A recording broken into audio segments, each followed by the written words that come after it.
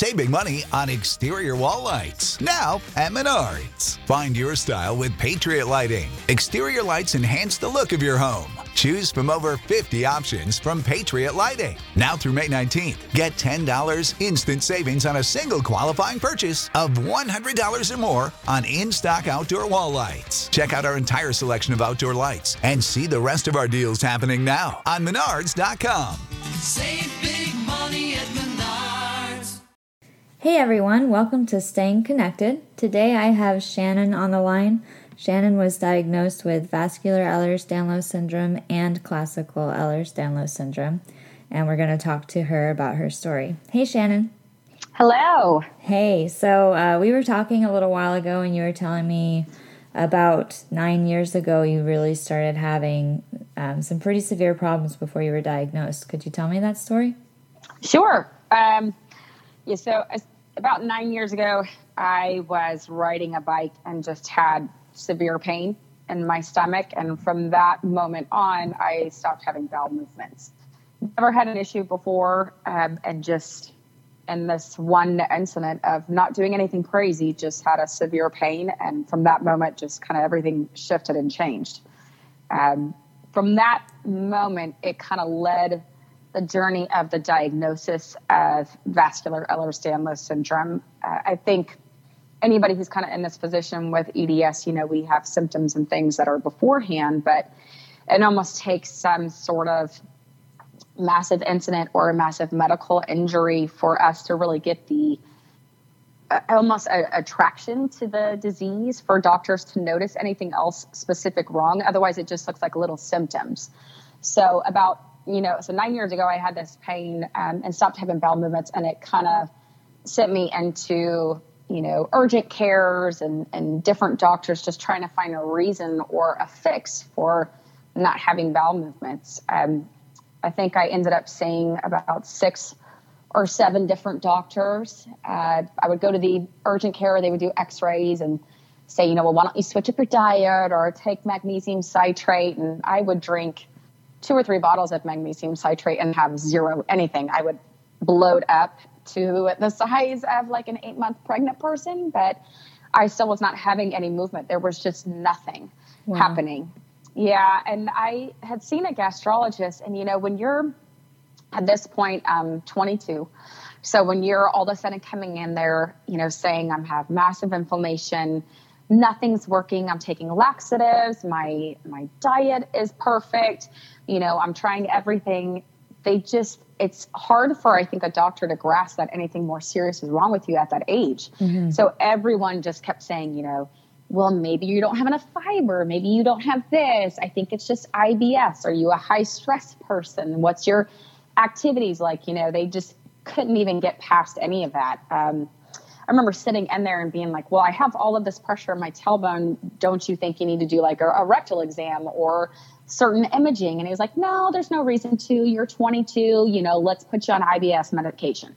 Oh, and you just want to shake him and be like, I've never once had an issue, like ever. And then just this one moment, everything changes and they just keep looking at you like, no, it's just in your head. And you get so frustrated that you just keep trying. And so you go to a different doctor and they tell you the same thing. And, their easy fix for you is just put you on medication, but yet there was no medication that was making any sort of difference. I just remember feeling pressure and pain in my tailbone, but it was like my brain had just shut off and it just wasn't telling anything to move. Within the same year, so about 7 months later, at this point, the only way to have any sort of evacuation is I was either having to go and do enemas on top of the magnesium citrate, or you'd actually have to go and have everything evacuated for you. Mm-hmm. But my sister, within the same year, was diagnosed with the rectocele and an interception. She also had thyroid cancer, which kind of led to all of these other tests coming up. And so when I heard that, I said, well, what test did they do to look at your intestines? And she had told me about a dephography. It's one of those hard ones to pronounce. So once I learned this, I essentially kind of just took charge and started doing my own research, of of other issues of why people could be having, bowel movements. And I went into the doctor and demanded that I have this test done. What kind of test was that? It's again, I'm a little weird on how to pronounce it. I've heard defography or defography because you're defecating while you're in an MRI. It's the most unpleasant MRI ever. Yeah. You're literally crapping yourself while you're in this machine. It's just a wonderful feeling. Yeah, that sounds miserable. But, so I get in this machine about a week later, and normally the images take 30 minutes, and nothing. They inject you with KY jelly, and you have to literally evacuate it yourself in an MRI machine. And the lady had to just keep going back and putting in more and more and more, and there was zero movement. So I ended up being in this machine for 3.5 hours. And, so when you kind of have a timeline, something's not going right when they tell you it's going to take one amount of time, and it just doesn't go as planned. So I just had that feeling something was wrong. And she said, your doctor will call you in the next few days and let you know. And I just remember driving home, and I got the call immediately from my doctor about 15, 20 minutes into the drive. And he said, you know what? I'm sorry, there's nothing I can help you with. You need to go see a colon and rectal surgeon. My rectum was herniated. The whole entire pelvic floor was prolapsed. My bladder was herniated. Essentially, like all the organs and the pelvic area were all herniated and prolapsed. So they call them rectocele, cystocele, intracele. It's just essentially the organ tissue has just moved and shifted and changed, and it's hanging over. Oh, wow. So the same doctor that just kept telling me I was full of crap and I was too young to have anything wrong, just passed you off and was, oh yeah, okay, you were right. And so you're kind of just left with this information of, all right, okay, so here I am sick and there's something wrong, and you almost feel justified at the same time. And I think when you have EDS, and at that time I didn't have EDS, but when you're searching for something for so long, there's a joy a kind of a sick joy that comes with at least being able to say, like, oh my gosh, okay, I wasn't crazy. There is something wrong with me. Yep. Okay, now let's figure it out. And so you kind of go through these emotions of you're mad and you're pissed off and you're scared, but at the same time, like, you're relieved at least now there's something that can be fixed to get you better. And so it started a massive search at that point. I saw 5 different colon and rectal surgeons, and they would tell me, oh, I can only do one part of the surgery. You need to go see a urologist. And then I would see 3 or 4 different urologists who would say, oh, I can't help you. I can only do this part of it. You need to see a urogynecologist. And it was almost like everybody just didn't know what to do with that many issues. They all kind of were shocked, and, they literally had like the same kind of thing that they would say is your insides are messed up. Like you have had this insane trauma to your insides, whether it's birthing numerous times. I heard 50 children vaginally, or, you had this massive collision in your intestine tract, like just all these things, but nobody was telling me why. And I finally met a urogynecologist who said, you know what, there's no movement in the colon. Let's fix the rectocele, intracele, and cystocele by doing mesh and things and see if that does anything. Mm-hmm. So at this point, in 2011, I did a repair where they went in and they do mesh and slings. And 2 weeks after, I still had zero movement. So you go through this big surgery and nothing. And then they started experimenting with putting implants in, like InterStim implants. So at the time, InterStim implants, they're very similar to like pacemakers. They send neurological transmitters to your organs and our intestines. Okay, I think I've heard of this. Yeah, they have done them before. It was very new at that time, but they had been using it on bladders. So overactive bladders or underactive bladders, they send literally signals. There's wires and a battery inside of your body, and it sends signals to the organs to get your brain to refire for them. But so I was one of the first people that they ever did it on a colon. Okay. Yeah. And so I was like, yeah, I'll try whatever. At this point, I was doing enemas every single day just because I was getting infections and bacteria infections inside the intestine. So then you're sick all the time, and then your body can't fight off anything else because it's just your white counts all over the place because you essentially just have bowels sitting in there all the time that can't move. And so we tried the InterStim implant, and I remember within a few days I had one bowel movement, and it was just the largest relief. I was like, okay, I'm getting better.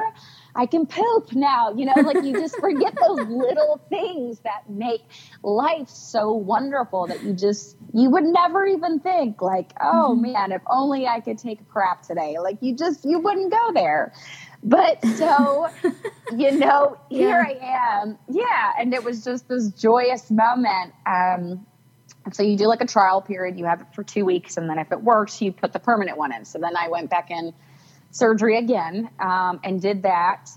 And within the same week, like my ankle had dislocated. And, you know, sometimes when we dislocate, our tendons are more flexible than our bones are strong. And so I literally had rolled my ankle and just pulled like 3 pieces of bone off whenever the tendon stretched. And so then I was in surgery 2 weeks later for repairing that. And then I did the same thing with my kneecap. It wasn't moving right. And so then I did surgery on my knee, and then there was 0 bowel movement. So I had the one bowel movement, and then you go through surgery, do the permanent one, and then that was it.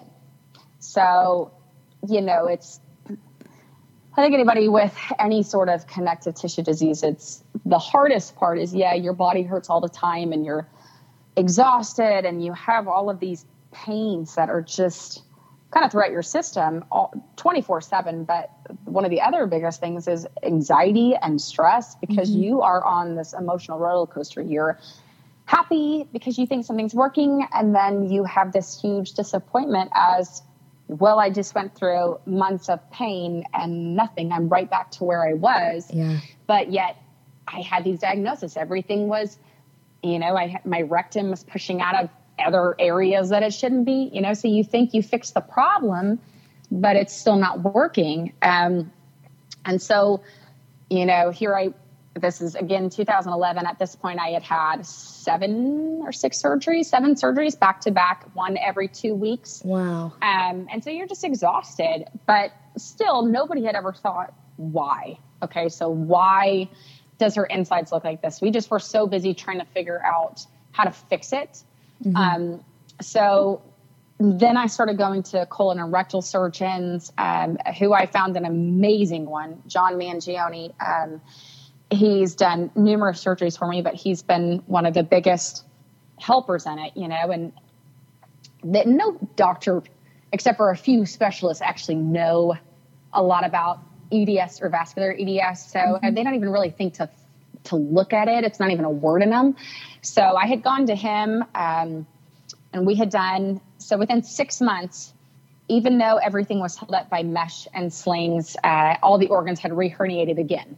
So we did another surgery fixing them. And I thought, well, maybe if I have a different surgeon, it's going to hold up more. No. 7 months later from that, I was back in the ER again. And because I had blood protruding out of, you know, my ends, because the rectum had torn from some of the mesh. But at the same time, I realized that everything was reherniated again. So at this point, it's my 3rd time within 2 years. Yeah, you just feel defeated in every way. And here I was, you know, I'm a personal trainer. I'm a nutritionist. I own a gym. I'm sitting here thinking like, I am as healthy as I can be when it comes to food, exercise. I'm supporting my body. And when you feel like you're doing everything right, but yet nothing is right, the emotional exhaustion is just, it's heart-wrenching. And then you're trying to be present for your job and for everybody else. And it's hard. It's a big toll to take on, but you have to keep fighting and keep walking. And you know, that I think we ended up doing 4 rectocele, cystocele, and intercele repairs by the time that they realized then that the colon had just completely died, and it just needed to be removed. So I did another surgery, and they, took out the entire colon. And, you're just praying for something to work. You're losing an organ. You're kind of doing like what you think is the biggest step that you can take in order to do something. And I think I was in the hospital for about 10 days afterwards. And I had a bowel movement, and I just remember crying in the bathroom, and my mom's crying with me. And I was like, it worked. It worked. I think for 3 years, this is 3 years of massive inflammation every night, zero bowel movements, tons of surgeries later. You barely have anything left to keep fighting at that point, because you feel like nothing's helping. Like, what am I fighting for? I'm just going to be sick all the time. And I had a bowel movement, and I did. It worked for a good 2 months. I mean, I was in and out of the hospital for blockages and infections, and then the scar tissue closed up on the small intestines. And so then I was back in where, you can't eat for like 2 weeks. I mean, it's just, as part of having EDS, we just were like the virus and infection king and queens. We just take them all in, and, they just like marinate in us and create a new one. I had like shingles all over my chest. I mean, it was a disaster, but I was happy. Yeah. I was happy because it worked. I was going, and then it stopped. It stopped again.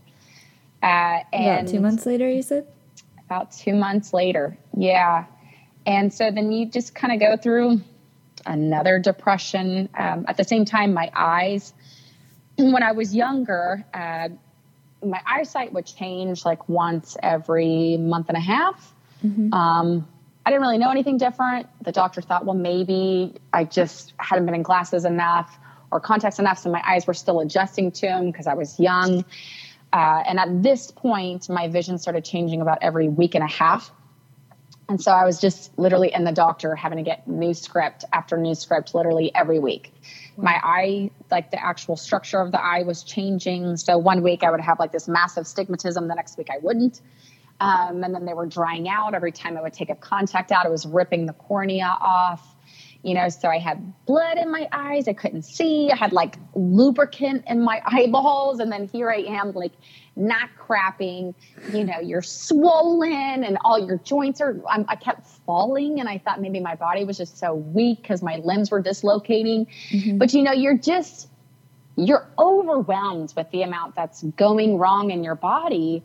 And so I think in my mind, I was just so exhausted and focused on everything wrong. I still had not thought why.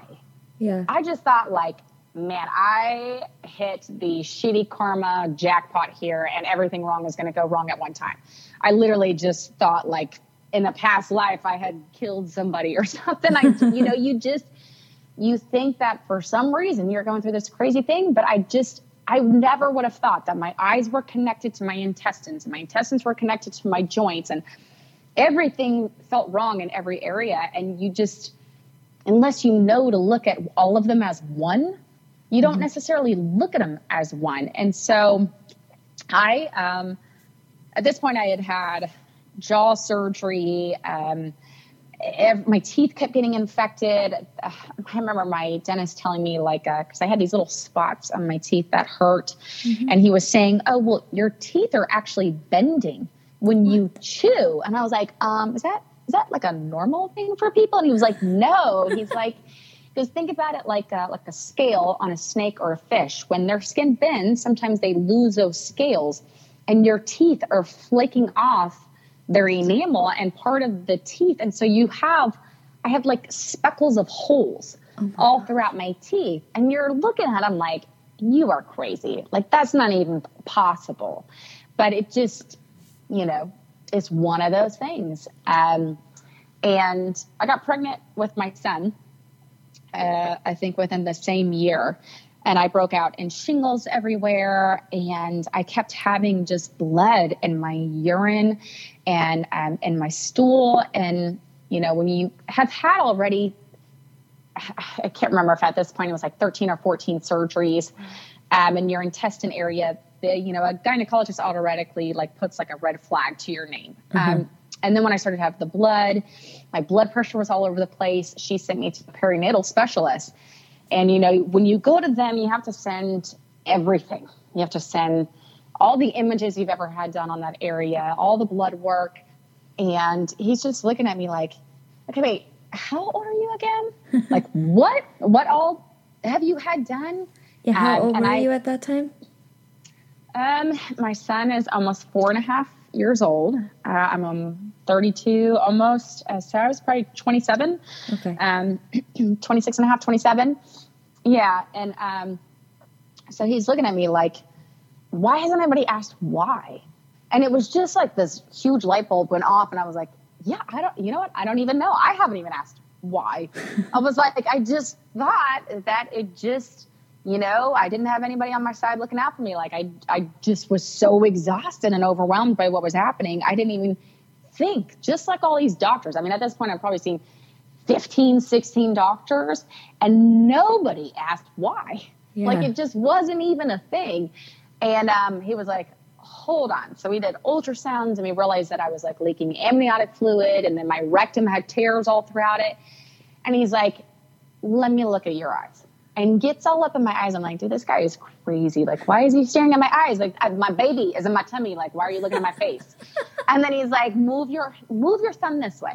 Does your thumb touch your forearm? I was like, yeah, I'm just flexible. I was like, I don't know what you're talking about. And then he's like, move your pinky this way. Does it pass the 90-degree mark? And I was like, yes, my joints are a little strange. And he's pulled the skin on your neck. Hold on. Let me see your knees. Let me see your elbows. Do they dislocate?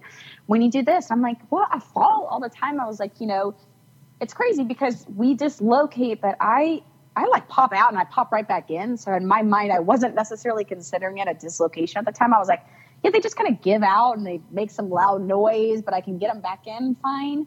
Like, it's the weirdest thing how your brain just kind of tries to cope. And so it creates all these excuses. Mm-hmm. And he's like, no, I'm going to clinically diagnose you that you have Ehlers-Danlos syndrome. And I'm like, what? Like, what is that? What is that? I have never even heard of that term. And he's like, EDS. He's like, research it.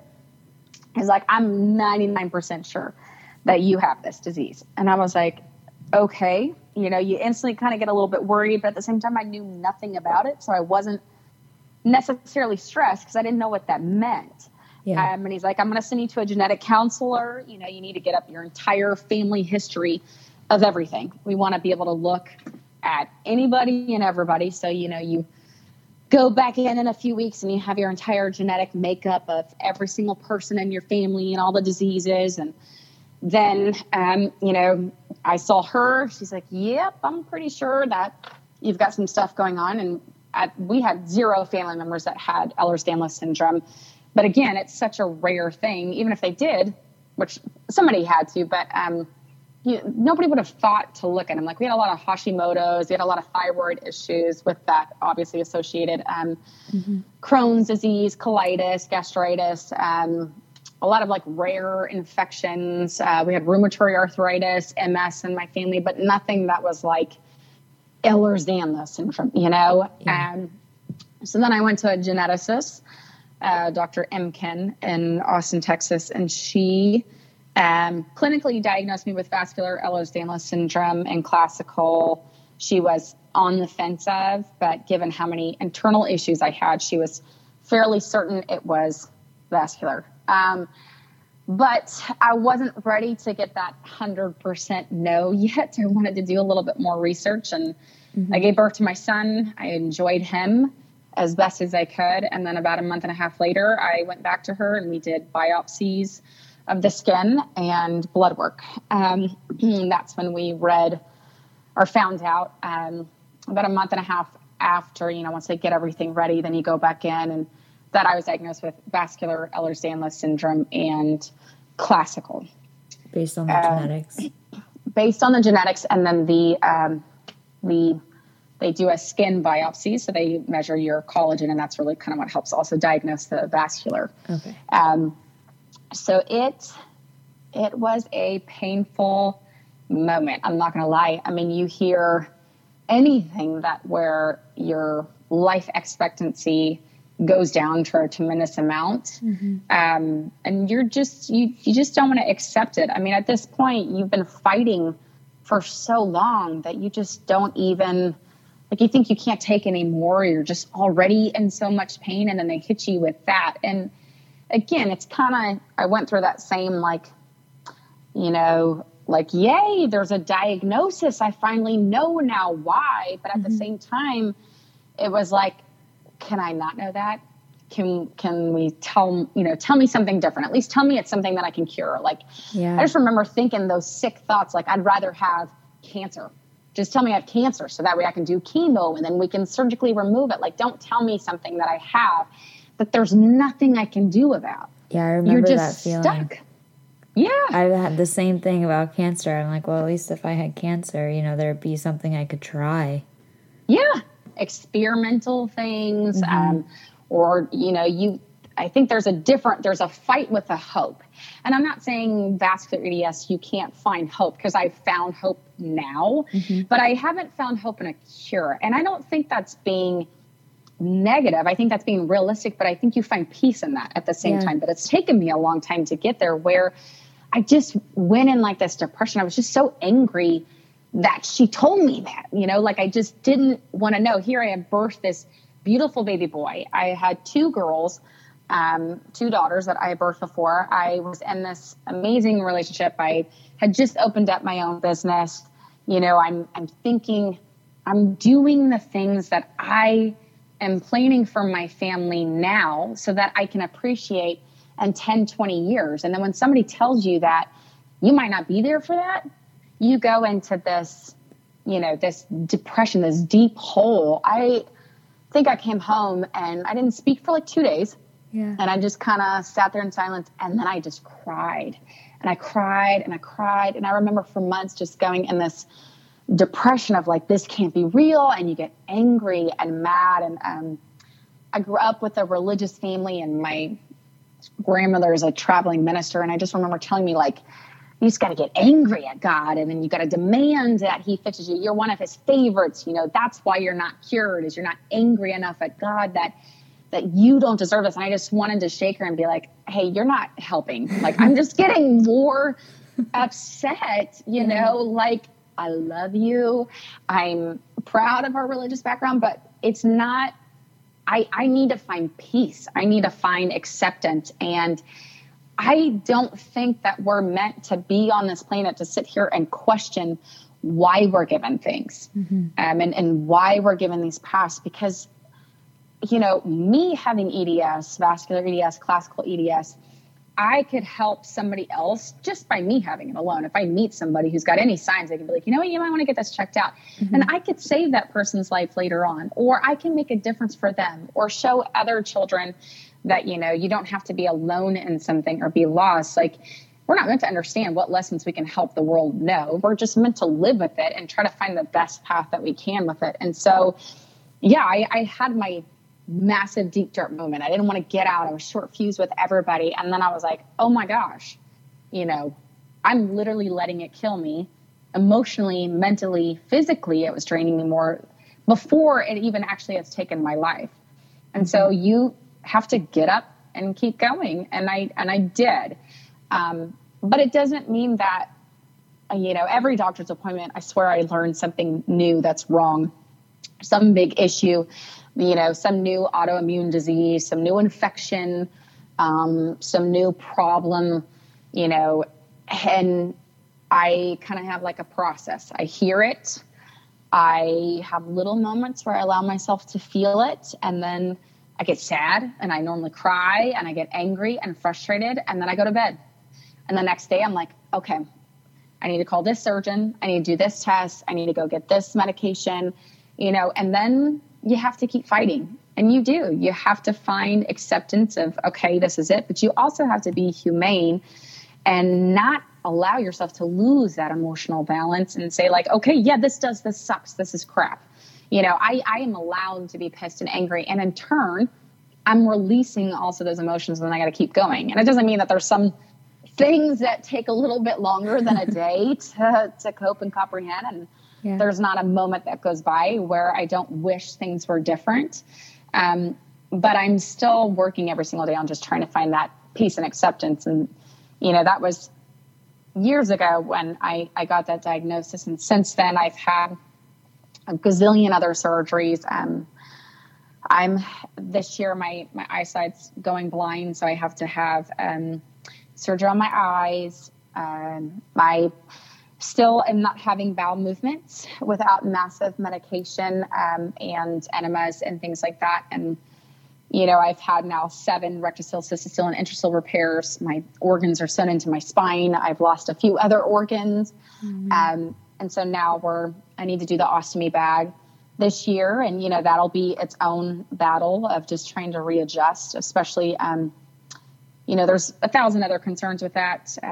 My knee and foot need surgery on it I dislocated while I was sleeping, and I tore a few tendons and broke a few bones. It didn't go back in place the right way. And it just kind of messed some things up the first step I took, little things that shouldn't actually happen, but that do. And so, you kind of find that, all right, well, let's fight and keep going. And so that's kind of put me where I am now. So I'm 32 surgeries deep.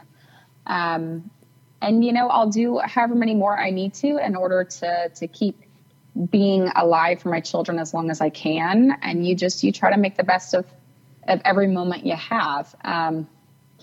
It's a long story, but that's, it's kind of the main journey of how I was diagnosed and, kind of what's gotten me to the point that I am now.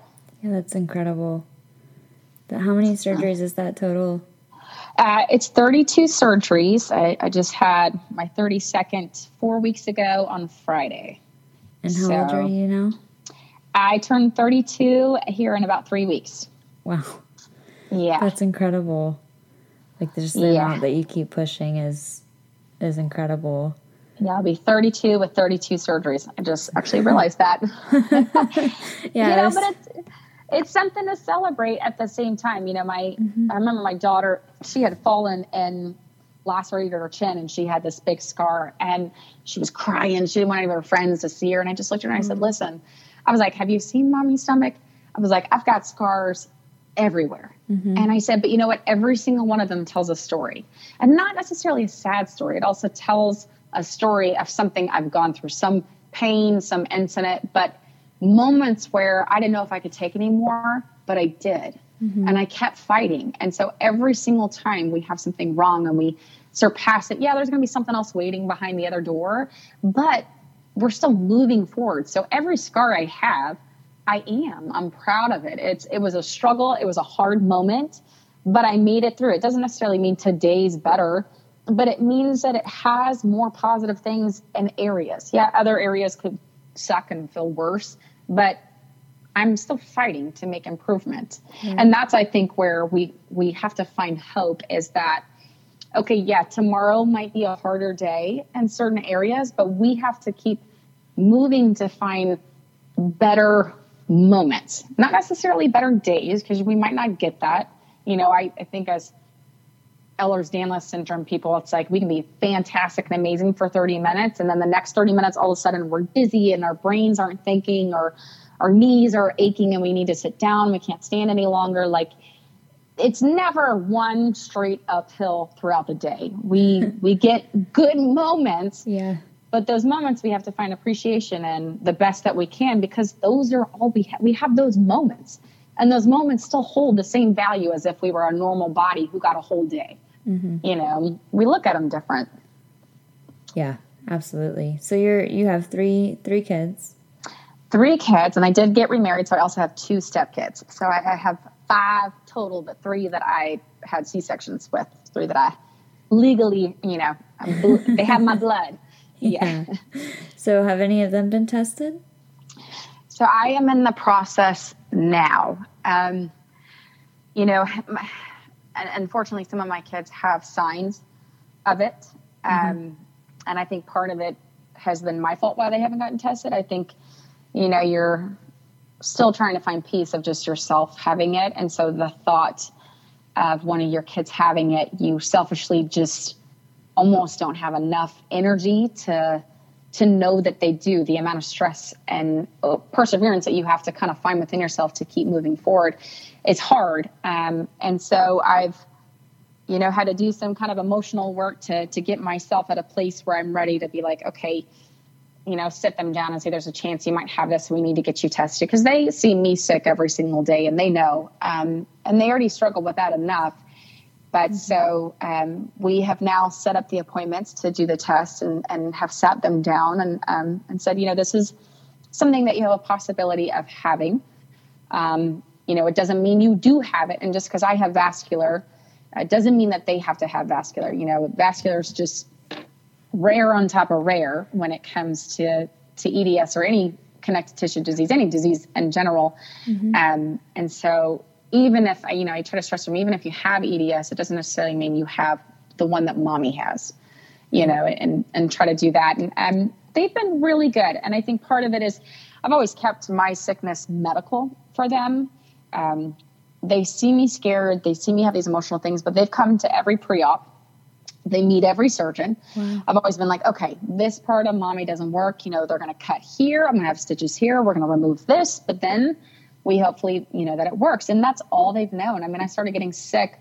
My oldest is 11. My second is 10.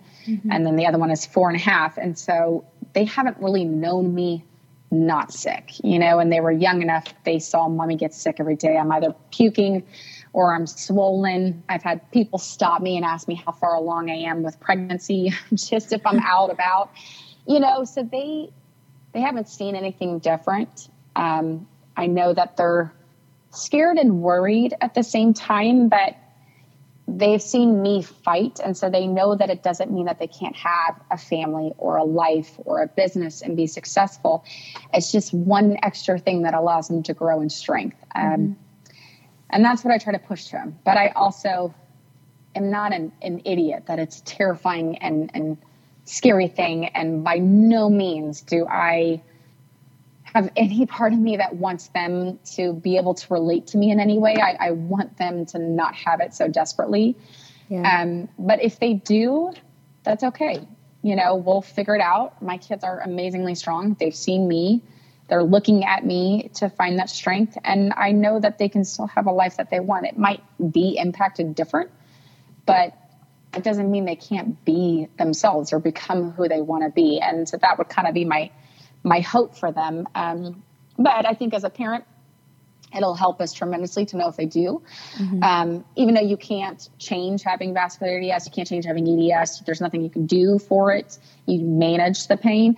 But at least, I got one kid that's gymnastics queen. Obviously, we're super flexible, so it kind of goes with the territory. But yeah, there are certain things I would avoid having them do just because we're injury prone. So if there is this issue where I know even though she can do something, it might not mean it's best for her body, for her future. One daughter is very into dance, again, because she's incredibly flexible. But, we might shift to a different style of dance or, try to push them to a different type of sport or something that's not as, impactful on hurting their bodies. Something that's going to give them the most longevity to their life that they can have. So we should know here pretty soon, and the rest will be kind of its own battle. But we're a strong family. We'll figure it out as it comes. Wow. So you did mention that you've mentioned their flexibility and some signs that they might have it, and that's why you're getting them tested. What signs did you have when you were a kid? Now that you look back.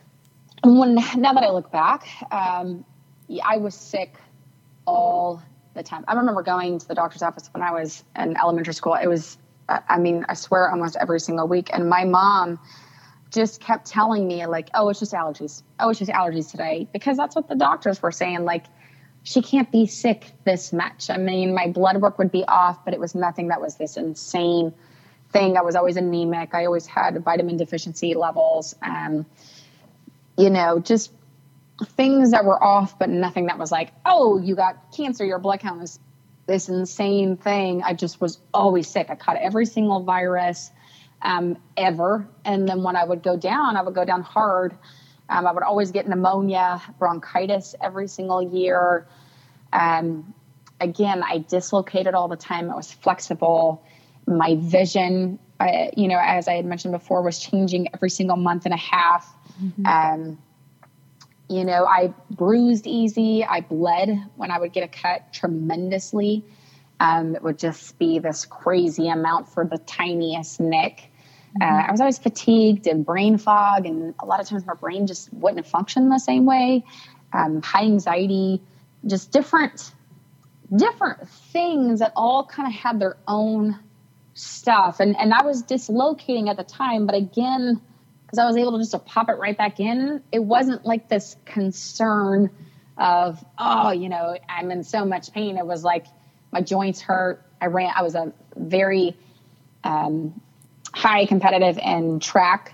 I stopped doing gymnastics when I was younger just because my body was hurting more. But we just thought it was being, a kid. I was getting more sore than other people. And then when I was running track, my knees were dislocating more. So I had all these little signs, your eyes, your body, your joints, inflammation in the intestines, but I never had problems having bowel movements.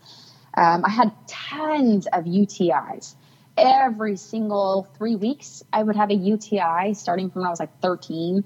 I had tons of ovarian cysts. I had an cyst on my eye that they had to cut out, a cyst on my hands, like random little things that, you just never think are all part of one picture. That you just need to connect the dots, You see you see an eye doctor for this. You see an orthopedic for this. You see a family practitioner if you have a virus, but nobody's communicating with anybody.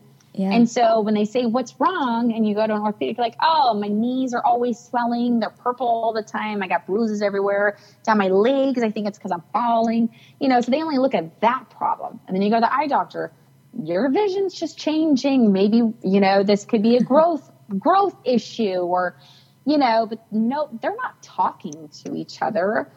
And I wasn't seeing a geneticist or anything like that because how would I know that they were all related? But looking back now, man, I was a busted kid from the get-go. I just was broken in all these areas, but you start feeling like a hypochondriac. I know my mom was looking at me like I was a hypochondriac, like, man, this kid is complaining about everything all the time. There was always something wrong with her. And, you hear that. And my mom's this amazing mom, but she just was looking at her kids like, God, you are whining. There's always something hurting. Like, there's no way she is this sick all the time. But there's always this problem. And I had a tendency too, like, I would get fevers, but more than anything, I would get cold fevers. Like, I remember sometimes running like the 96, or it was like 97.1. Like, so she just thought that I was faking it, but it was like my body would do really weird things. So just nobody looked at it. But there are things that I can now have the benefit of going through it myself. I can see them in my kids. So, okay, well, I know to connect that dot to this dot. Like, I've got one daughter that has like the gray in her eye, and she's incredibly flexible. She falls all the time. Her skin's very thin and fragile.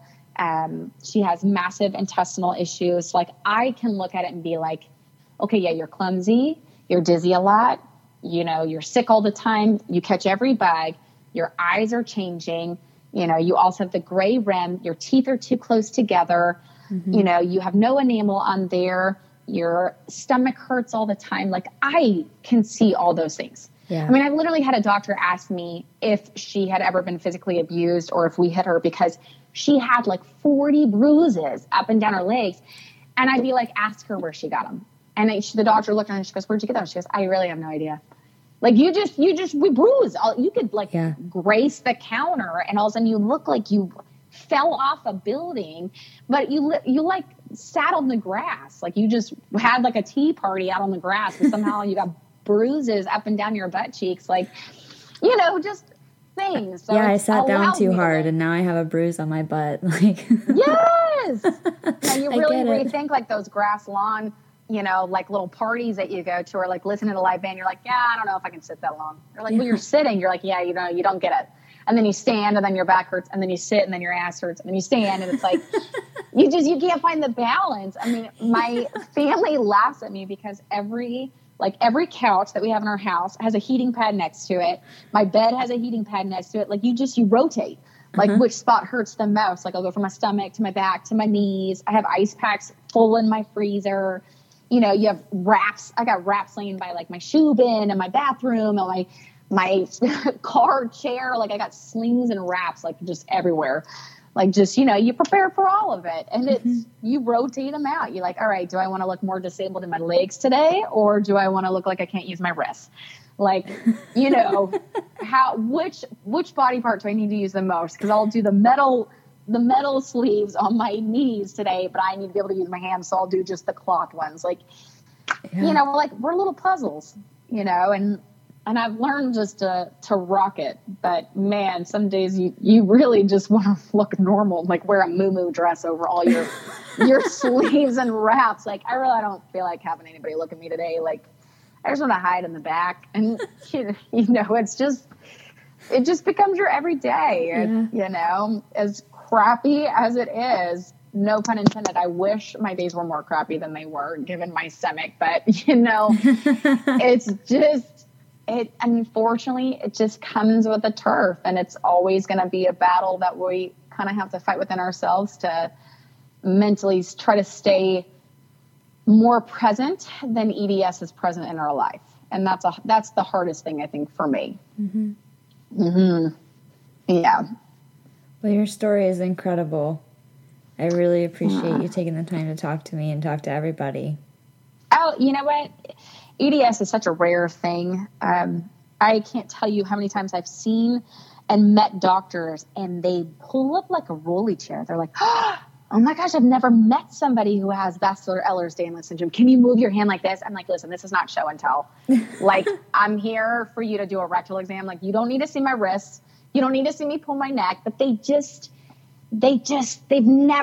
we're such a rare breed, which is why I think we go by zebras, is because, you know, we're kind of this special striped creature and that's what I call myself to my family, is I'm special. That's how we relate me to, you know, it's better than saying like I'm busted or crippled. I like to say I'm special. I get extra wraps to keep me warm and things like that. But, you know, there's just not a lot of knowledge that's out there. And, you know, things like this, podcasts or any chance I can get to work with like an organization or a group or somebody who's trying to get the word out is incredible for us. So I'm happy to do this. You know, we are a rare breed. And so when that doctor pulls up the chair, I say, okay, sit down. You got 10 questions, pick your top ones.